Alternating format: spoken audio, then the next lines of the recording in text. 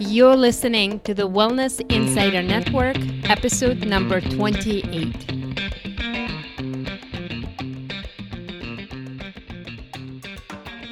Welcome to the Wellness Insider Network podcast, a place where you discover how to create a balanced, vibrant, and stress-free life with the right food, herbs, and self-care techniques. I'm your host, Lana Camille.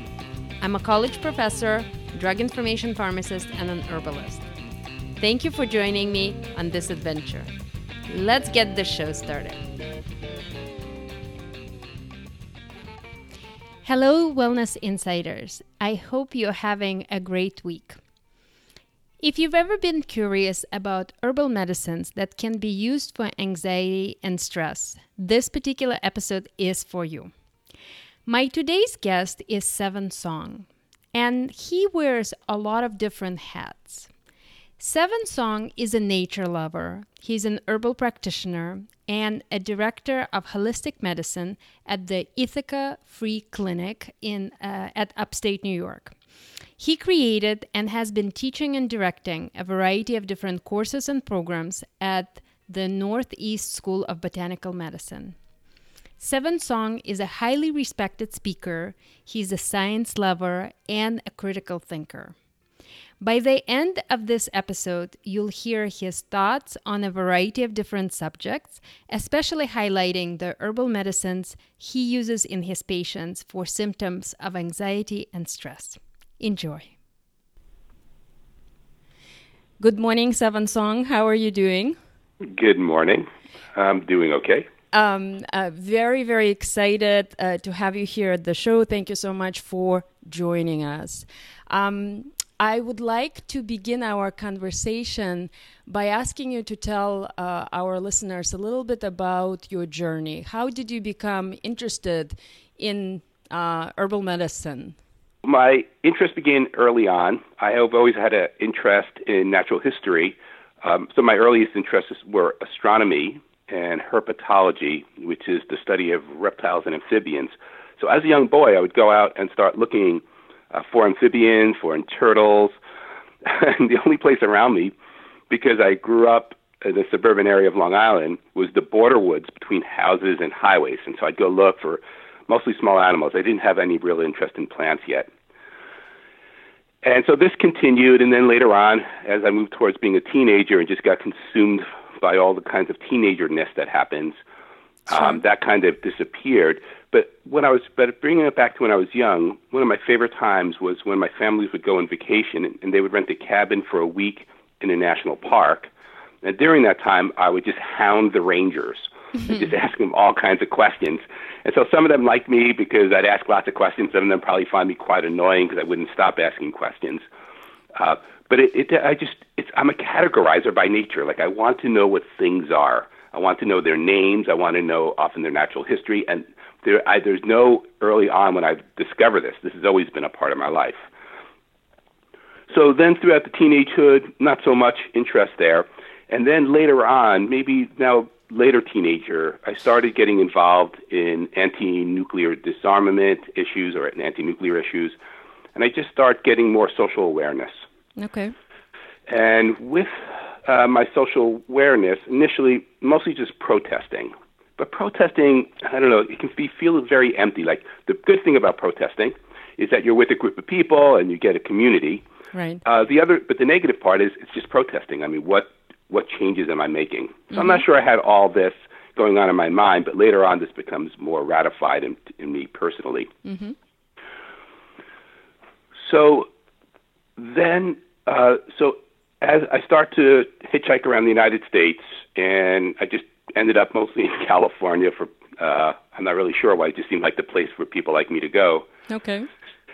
And I was in Santa Cruz, California for a while, and I went to a school called, believe it or not, the Platonic Academy of Herbal Studies. And so Platonic here means Plato and thoughtful. Mm-hmm. And so it was a class. I met Christopher Hobbs, who was my botany teacher then, and I've had a very strong interest. When you called me up this morning, I was trying to key out the local willows by seeing if there's abaxal or adaxal nectaries in the flowers, which are tiny. Okay. So ever since then, ever since Christopher Hobbs started teaching me botany, I think this is 1981 in Santa Cruz, I've had a big term interest in learning plants specifically. But that was my first real intro into plants as medicine. And then not long after, I ended up at the Oregon Country Fair. And there I saw the California School of Herbal Studies booth. I was looking at the photographs in it. I mean, I'm laughing because I still remember it, and I'm just thinking, oh, this looks amazing, right? Like these people are gathering plants, or in the school bus. And so I went there in 1982 or 1983, maybe. I went to the California School of Herbal Studies, and that just started to blow the door wide open for me. And now here's where the two things start to meet. So I start to realize, so medicine is a very important part, like food, medicine, shelter. These are basic things that it's important for people to have these. Of course. And I would like to be a part of people having these. And then herbal medicine appealed to me because it is something that I can make myself. And so I've always had a DIY or a do-it-myself kind of interest in things. And so after going to the California School of Herbal Studies in 83, I start to understand, this can make a difference. Now, I want to say that, so I'm 24, 25 then, and now I'm 60. And so lots of these thoughts are, post-shadowing. I'm not sure what you call it. But I didn't really have lots of these thoughts at the time. They were nascent in my mind. And then later on, I start to realize that this is what's happening. I'm developing skills to help those around me. And so basically, I have been studying herbal medicine to some extent, to a pretty large extent, since the early 1980s. And the surprising thing is that it became popular. So when I went to the California School in 1983, most of the people who were studying it were kind of in an apocalyptic mind frame, thinking if the world gets terrible, I'll have this skill. I never really had that because I always thought if the world gets terrible, I'll be one of the first to die or something like that. I never really thought that I would be a survivor and people would want my herbal skills. I figured I'd be hiding out, so I could eat plants for quite a while. But what's happened, of course, in the past 30 years is herbal medicine became popular to quite a surprise to me, frankly, and to other people.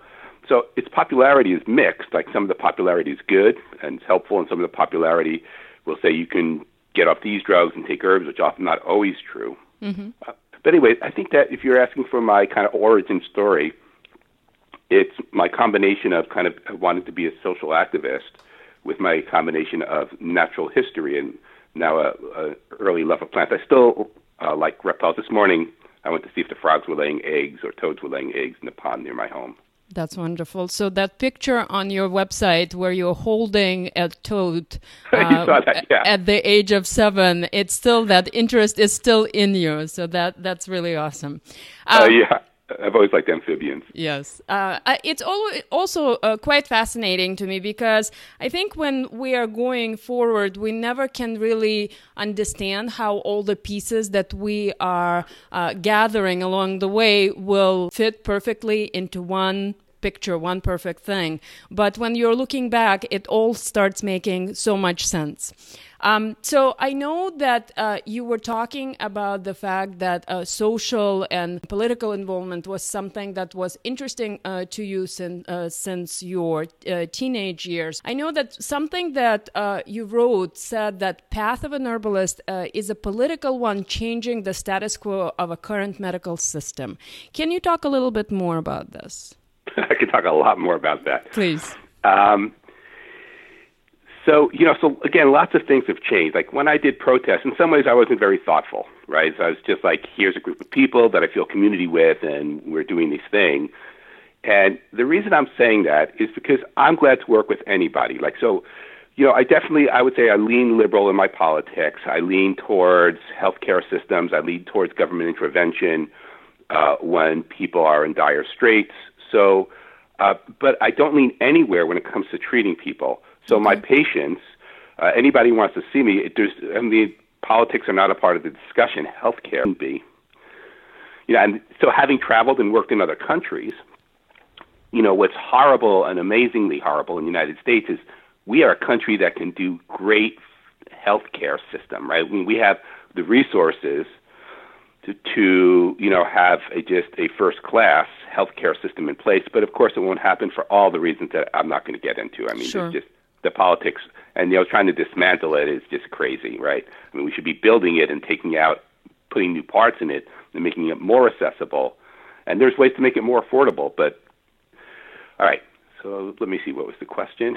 So you were talking about the herbalist, how the herbalist can actually change that status quo. Well, it's pretty hard to change the status quo, I guess. Okay. So one thing that herbalists can do is become knowledgeable about the system in general. Okay. Right, so one thing that happens, like when I was talking about herbal medicine having good and bad points, one of the negative points is very polarized. So there's either people take drugs, medications, or herbs. And that's just silly, frankly. I mean, there's a place for herbs, there's a place for food, there's a place for exercise, there's a place for medications. Right. So very important to realize for me, like I work in an integrated free clinic, and I'm one of the founding people. It's not my clinic, but I am one of the founders. It's been going on for 12 years. Sure. And integration of almost everything is positive. I mean, I'm sure we can come up with some negative integration ideas. But really, mostly, it just means that more people are sitting there coming up with more thoughtful ideas in order to how to go forward. So I think modern medicine is amazing. It's not a thought. Modern medicine is amazing. So the system, horrible, right? Almost every country I've been to, the system's not great. But the United States, I'd say, is even worse because of the potential for it.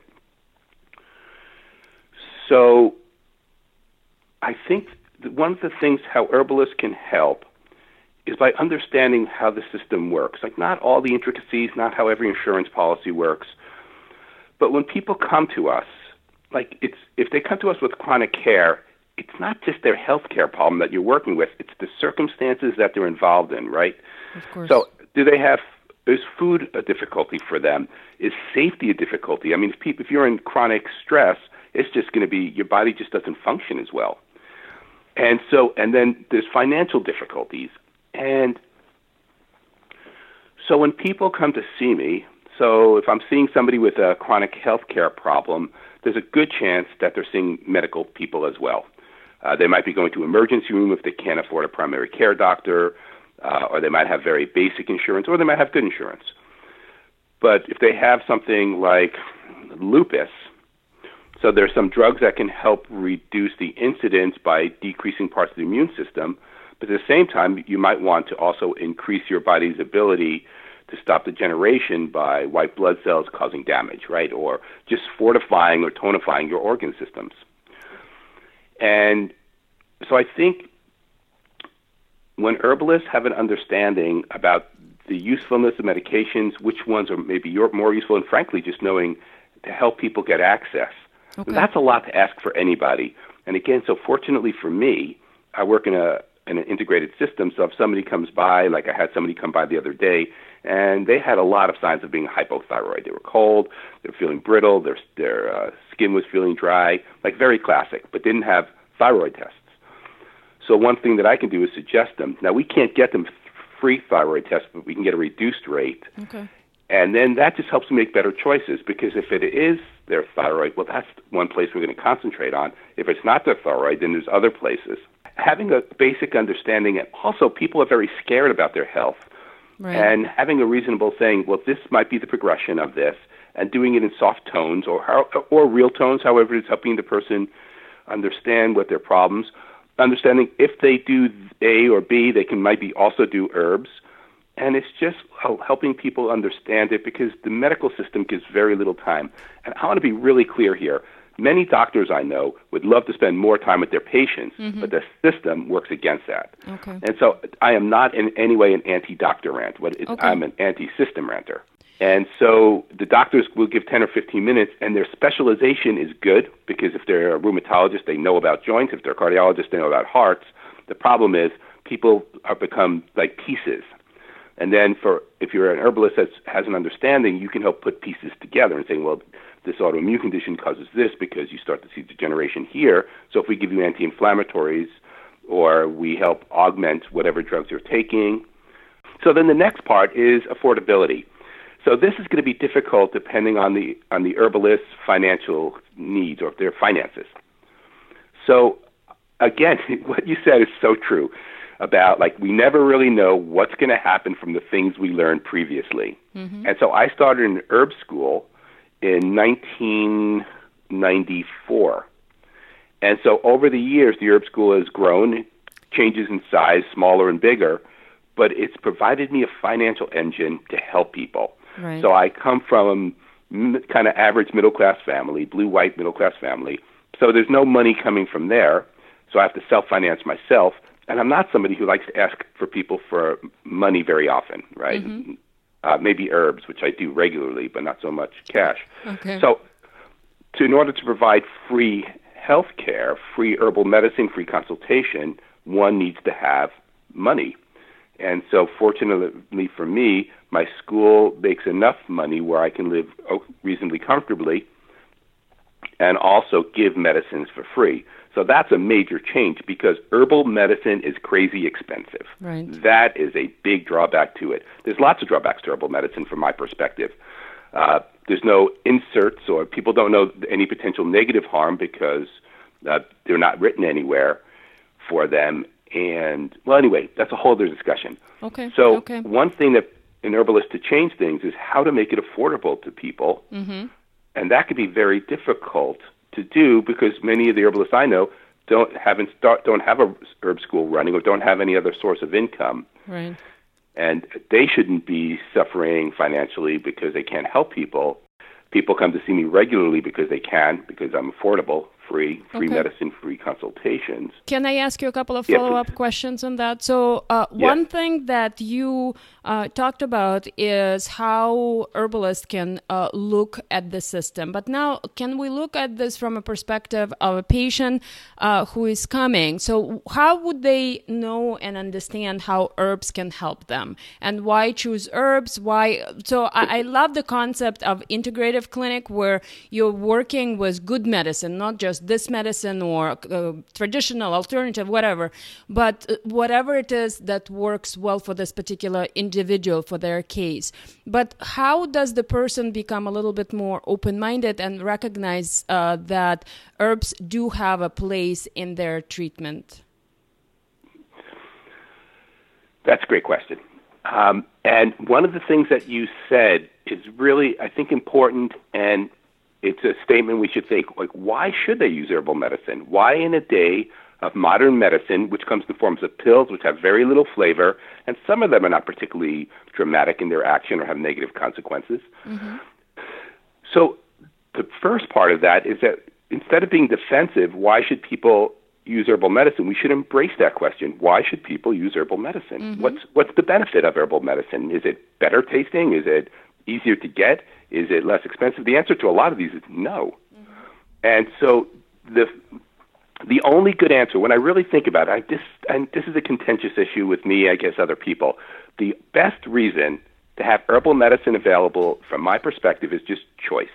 Okay. When we have choices, we have abilities to move back and forth and not get stuck into one realm.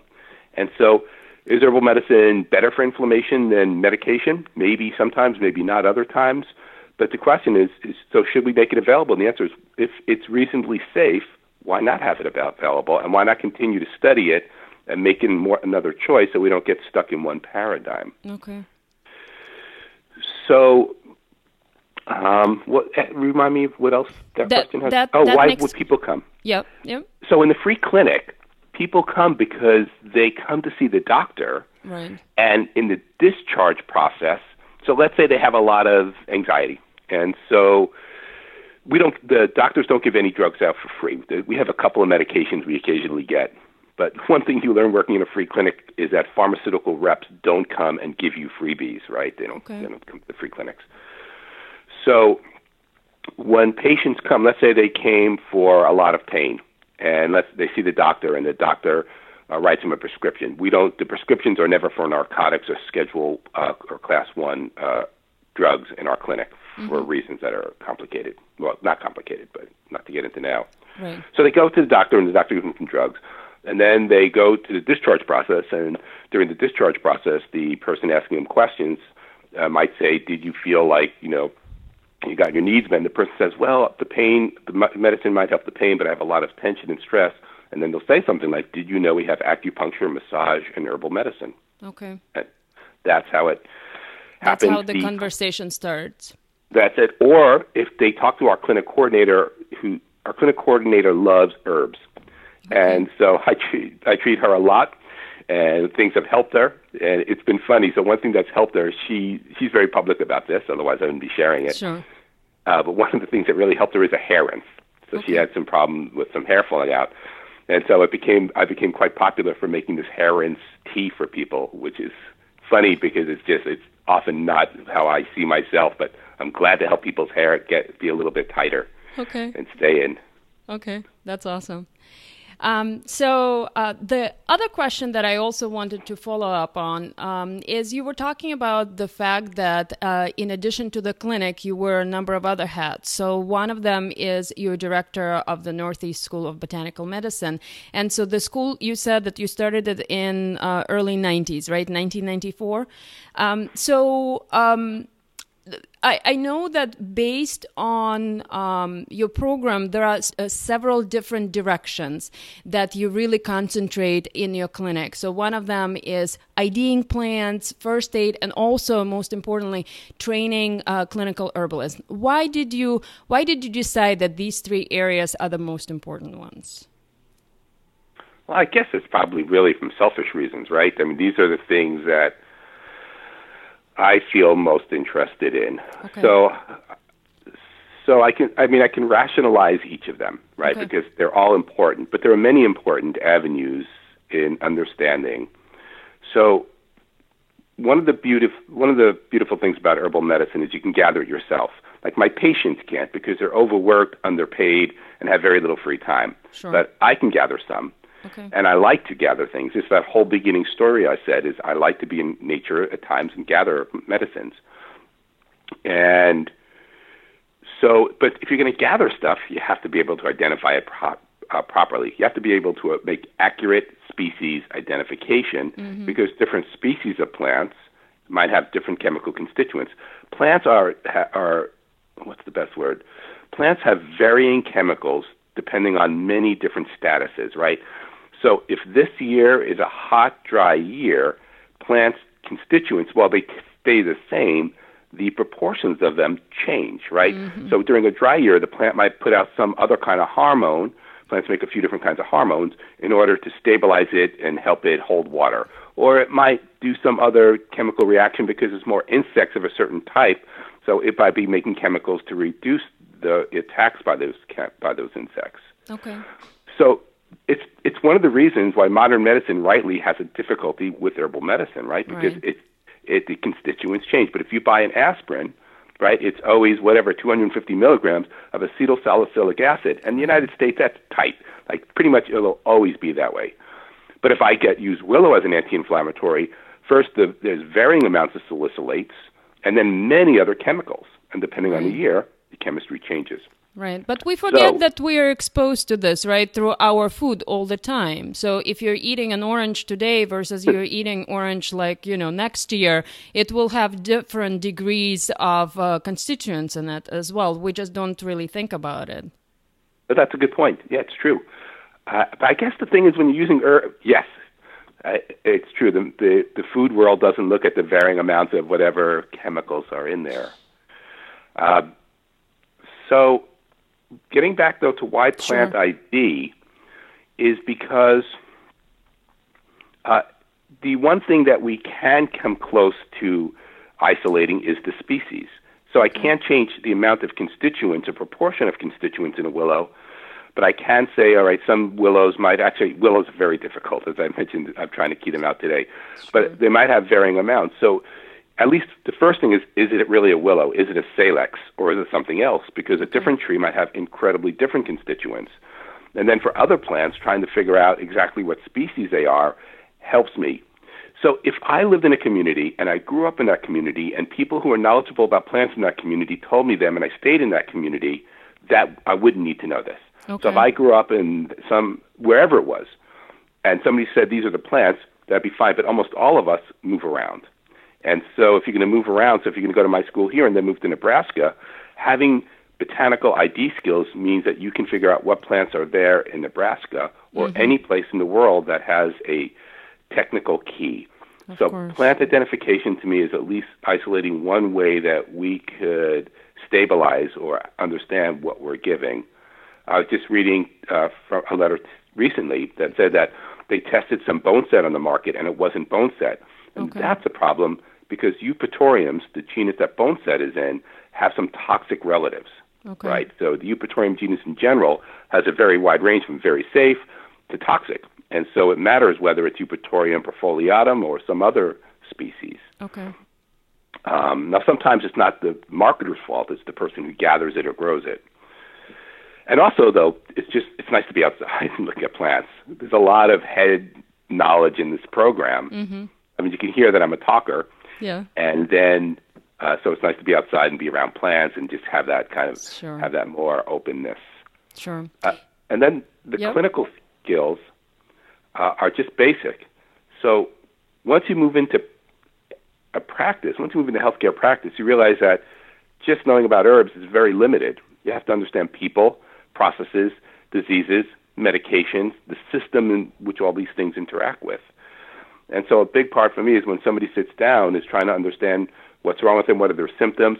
If their diagnosis is the most important part, because they might say I have IBS, which is a very vague diagnosis, and then trying to figure out what actually is going wrong with them. So knowing their diagnosis can be helpful, but sometimes, frankly, it's distracting because there might be other issues that need to be addressed so that the disease itself can be modified or reduced. Okay. So there was something that you mentioned earlier, that you like to categorize things. You like to create these very clear categories. And another element of it that was interesting to me is that you're an amazing photographer. And I absolutely love your pictures, whether on Instagram or Facebook, on social media. But they also very clearly show that you really like to pay attention. How did you learn to do this? And what suggestions do you have maybe to someone who is trying to hone this skill, especially in today's busy world? How do you teach yourself to really do that? That's so funny. So I'm because of my age, I'm older than ADD medicines, but I am pretty darn sure that they would have tried to put me on ADD medicines or ADHD medicines all my youth, right? Because in fact, I'm very unfocused and I'm all over the place in many ways. But I do hear what you're saying. But it's funny to hear it said that way because of my own, my personal feeling about how I focus. It all sums up in one way. You study the things that you like. It's just that. I mean, it seems very simplistic, and my likes change. Like if you look at the photos, all of a sudden there might be a bunch of amphibians, and then bam, I'm talking about something else. And what I'm doing is following my train of interest. Because recently, so I got very interested recently in arthritis.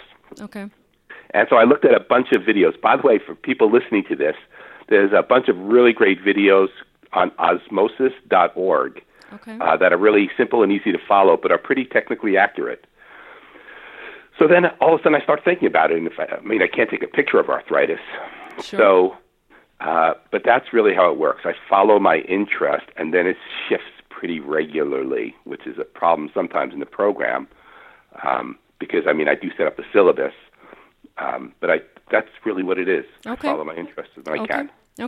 And so as you follow your interest, I also know that you have traveled and continue to travel quite extensively. So you explore plants, you learn from them. You also share their wisdoms with others, teaching your students. So what are some of the interesting places that plants brought you to? And what are some of the lessons that you really learned from your travels? Maybe some of the practical ones, like I always carry this whenever I go there, or something like this. Or, certain things that just help you to handle your travels maybe a little bit better. So I know there are a lot of parts in this question, but feel free to start with any of them. Sure. So one thing I want to say, because it will encourage some people and discourage others, is I'm the least spiritual herbalist I know. So I see plants as beautiful organisms, but they're they don't tell me anything, but of course I learn from them because I might learn that certain groups of chemicals share a color that I see in that plant. So I'm very conservative in my use of plants. Okay. So everybody listening to this, if you're non-spiritual, you can still be an herbalist. Okay. And sometimes you'll just have to hear about people's dreams a lot. Well, dreams, are quite frankly, are interesting. So the reason I'm also saying that is, I guess, towards the end, I'll troll for students for a minute. And it's important for students to know, so I'm very accepting of people's belief systems as long as they're inclusive of other people. I mean, some systems seem to be very exclusive, and I'm not so much interested in that. Sure. So some of the things that I've learned in traveling have been, some of it is working. So I've worked in a few places. I've worked in Nicaragua, where I worked in a clinic with Paul Bergner and Tanya Neubauer. Okay. And so I learned about the Nicaraguan healthcare system, and which was interesting for me, and just, because it's a socialized medical system. Nicaragua medicine is free, but it's scanty, right? So, and you have less time than you have here, depending where you live, because the doctors are more overwhelmed because of circumstances. Right. So I guess, like, traveling and working in other healthcare systems just allows me to understand the American healthcare system, because there are some parts that are really useful. Sure. Right? I mean, but it's the price. Right? Okay. The price is the problem. Okay. And I guess I also learned in my travels that some things seem very common where pretty much wherever I travel anyway. And they're like mental health stuff. So stress and anxiety are just common everywhere. Okay. And I don't really know. I mean, you can name reasons, you can name presidents of the United States, but really they're just very common, and it decreases people's quality of life. Okay. So I think, like, knowing some basic useful herbs for folks in these situations that just tone it down a little bit and help bring enjoyment, because all those stress molecules, even if you don't physiologicalize it, which is not really a word, it just makes life a little bit harder. Okay, can you tell us a little bit more about that? Just like some practical things in terms of stress and anxiety that you can share. You mean herbally? Yeah. Sure. So these are not things I carry with me, okay. But these are things that I would recommend regularly to people. And so when you start to think about stress and anxiety and insomnia, which is often a consequence, you have to separate sedative and non-sedative herbs. Okay. So it's the first categorization. Because there are herbs that might help your anxiety, but they might reduce cognitive function, right? Because they're gonna because your stress levels are down, because your nervous system's not firing strongly, and so but also you're not thinking as clearly. So, like, classically, let's say you were really nervous before giving a presentation, you don't want to take strong sedatives because you'll be relaxed, but be mumbling maybe a lot. And so some herbs that are helpful for stress and anxiety. So stress is a very non-technical term. Stress is how one responds to their environment. Okay. So anxiety is a much more specific term, meaning kind of an excess of thought, excess of emotion, a non-relaxed state. Okay. And so some herbs that are helpful on that level, well, one of the best is really hops. And so when I say hops, people love it because many people drink beer, but beer is alcohol. And so I'm not anti-alcohol. I am anti-alcohol if alcohol is a problem for somebody. Right. But really, when people say beer relaxes them, it's not the hops. Okay. It's the alcohol in the beer. Okay. But hops in tincture form or hops in glycerin form can be very relaxing. And the nice thing about hops, well, first, it's disgusting flavor. Hops tea is probably my least favorite flavor. Right. So it's quite bitter. It's bitter and yucky. Like it has the yucky component I think as well, but it is bitter. So you typically recommend it either as a tincture or as a glyceride? Oh, what I was going to say, let me come back to it, Anna. Okay, sure. One thing about the hops, also you can dose it differently. So if somebody's having a hard time sleeping or is anxious, you can do something like maybe 1 milliliter, half a dropper full, 2 or 3 times a day. And then the same tincture, they can take 3 milliliters or 4 milliliters, 1 to 2 dropperfuls as needed. So what's nice about a lot of the herbs is you can titrate them. You can take them at different amounts at different times in order to have different effects. And I would say hops is quite good. And then you can combine hops with herbs that are much softer in their effect on the nervous system, like passion flower or rose. And so I would say my two favorite anti-anxiety but sedative herbs would be valerian and hops. Okay. And those are, not coincidentally, I think the two best at helping people sleep. Okay. Sometimes the amounts will have to be much larger. So you can take them small amounts throughout the day, or you can take a larger amounts at night to help people sleep. Okay. And then on the relaxing and the less sedative herbs, you have things like passion flower and blue vervain, which taken over the course of time help some people who consistently overthink or worry.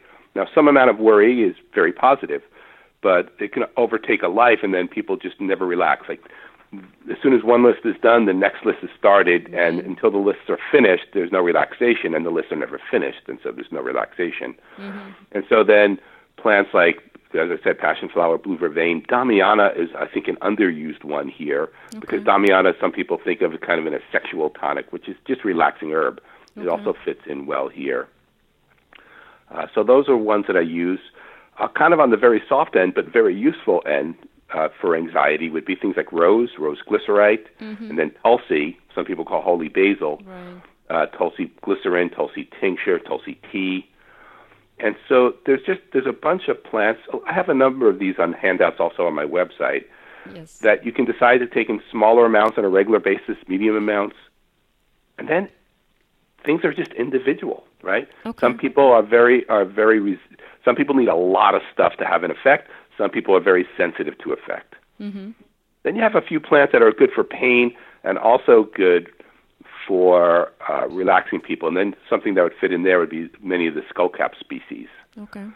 So often it's a mix and match depending on the person's personality and how easily they're affected by herbs.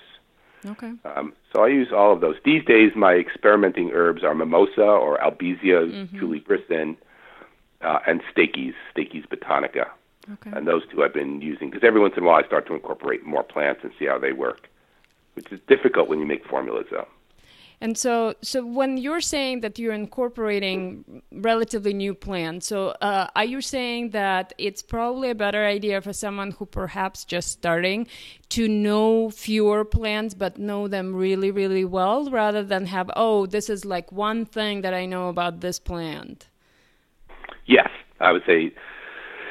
Yeah, so when I teach a formulation course, there's like two parts to a formulation course. Okay. There's many parts. But one thing is there's no perfect formula, right? So I think many people, when you're working with somebody, especially initially, you think, I have to get it right. Like they have headaches and this has to be the right medicine for their headaches, or they have pain, or they have anxiety. But really, who knows what the perfect formula is, if there is even a perfect formula? Okay. So one part is getting past that fear. These are both things that I see in beginning herbalists. Okay. And then the second thing is what you're speaking about, and that's if you add too many herbs in a formula, do any of them have enough potency to have an effect? Okay. So if you're like, this person has anxiety, I'm going to do passion flower, damiana, oats, skullcap, valerian, hops, rosemary, and just like the whole milieu, maybe they work synergistically together. But if that person's taking one dropper full, 2 milliliters, a few times a day, there's not a lot of any herb in there. Right. And so often I think, like when somebody has anxiety, like which herbs seem most prominently important. So just what you're saying is understanding which plants do what as best as one can, because it's all pretty confusing, and then trying to modify the formula. It's also easier to make smaller formulas on a very practical level. That makes a lot of sense. So I want to kind of follow up on this. You mentioned, we talked a little bit about your school, and I think that this is a good place for me to ask you to share with us a little bit about like what your school is like, what type of courses are there. If someone were interested in learning more about your school or potentially learning from you, how would they go about this? So could you tell us a little bit more about that? Sure.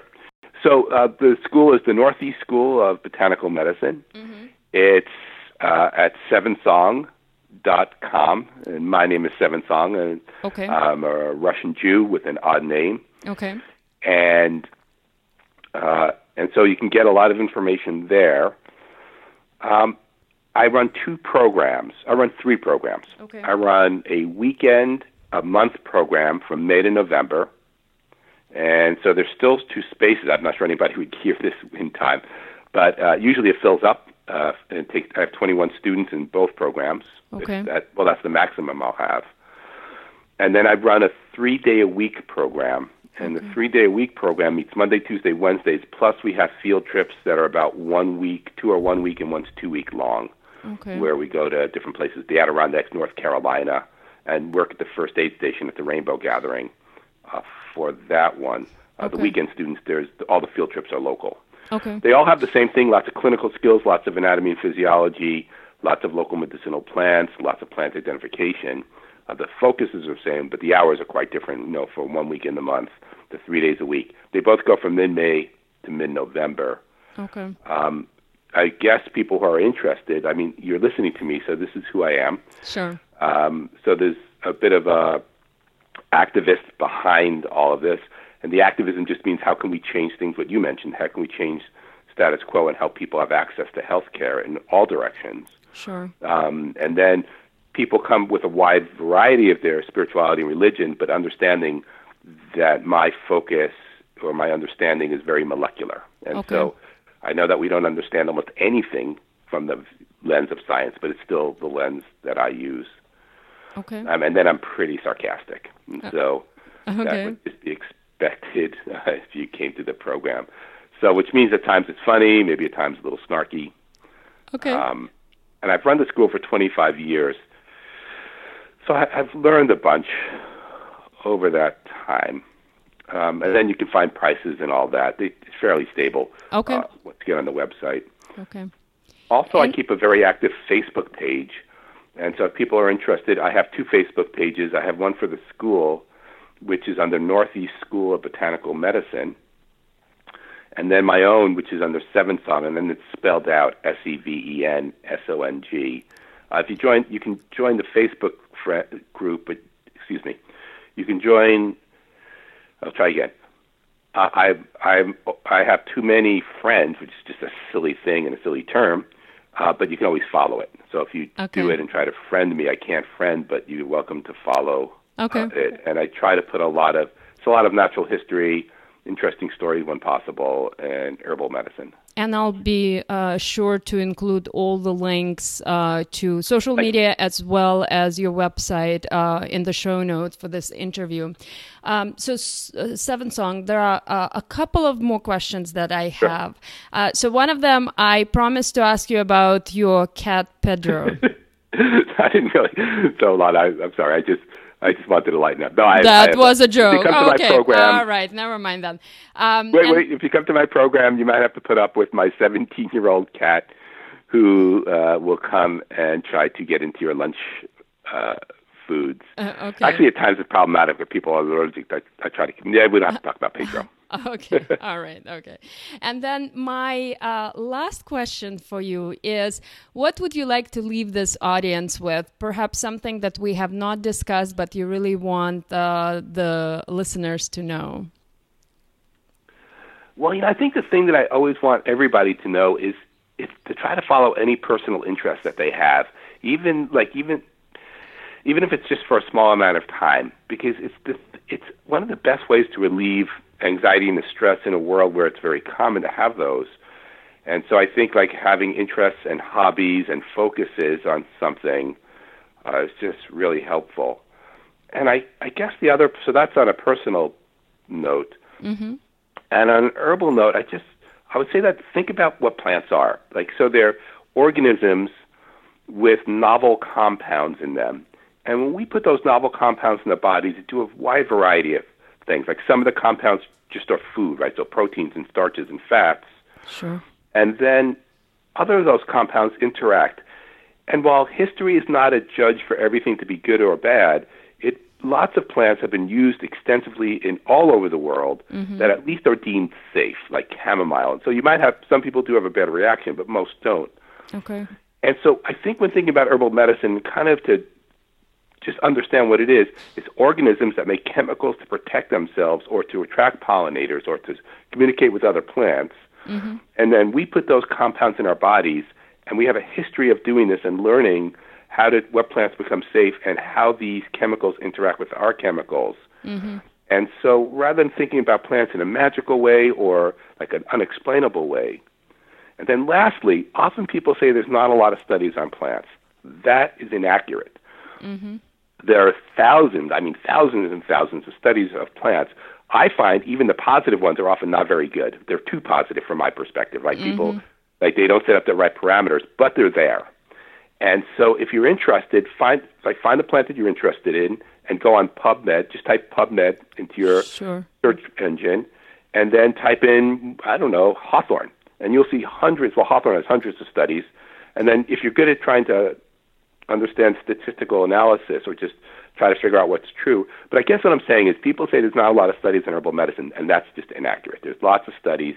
They're not always good studies, but they're like to say that it's not studied is just false.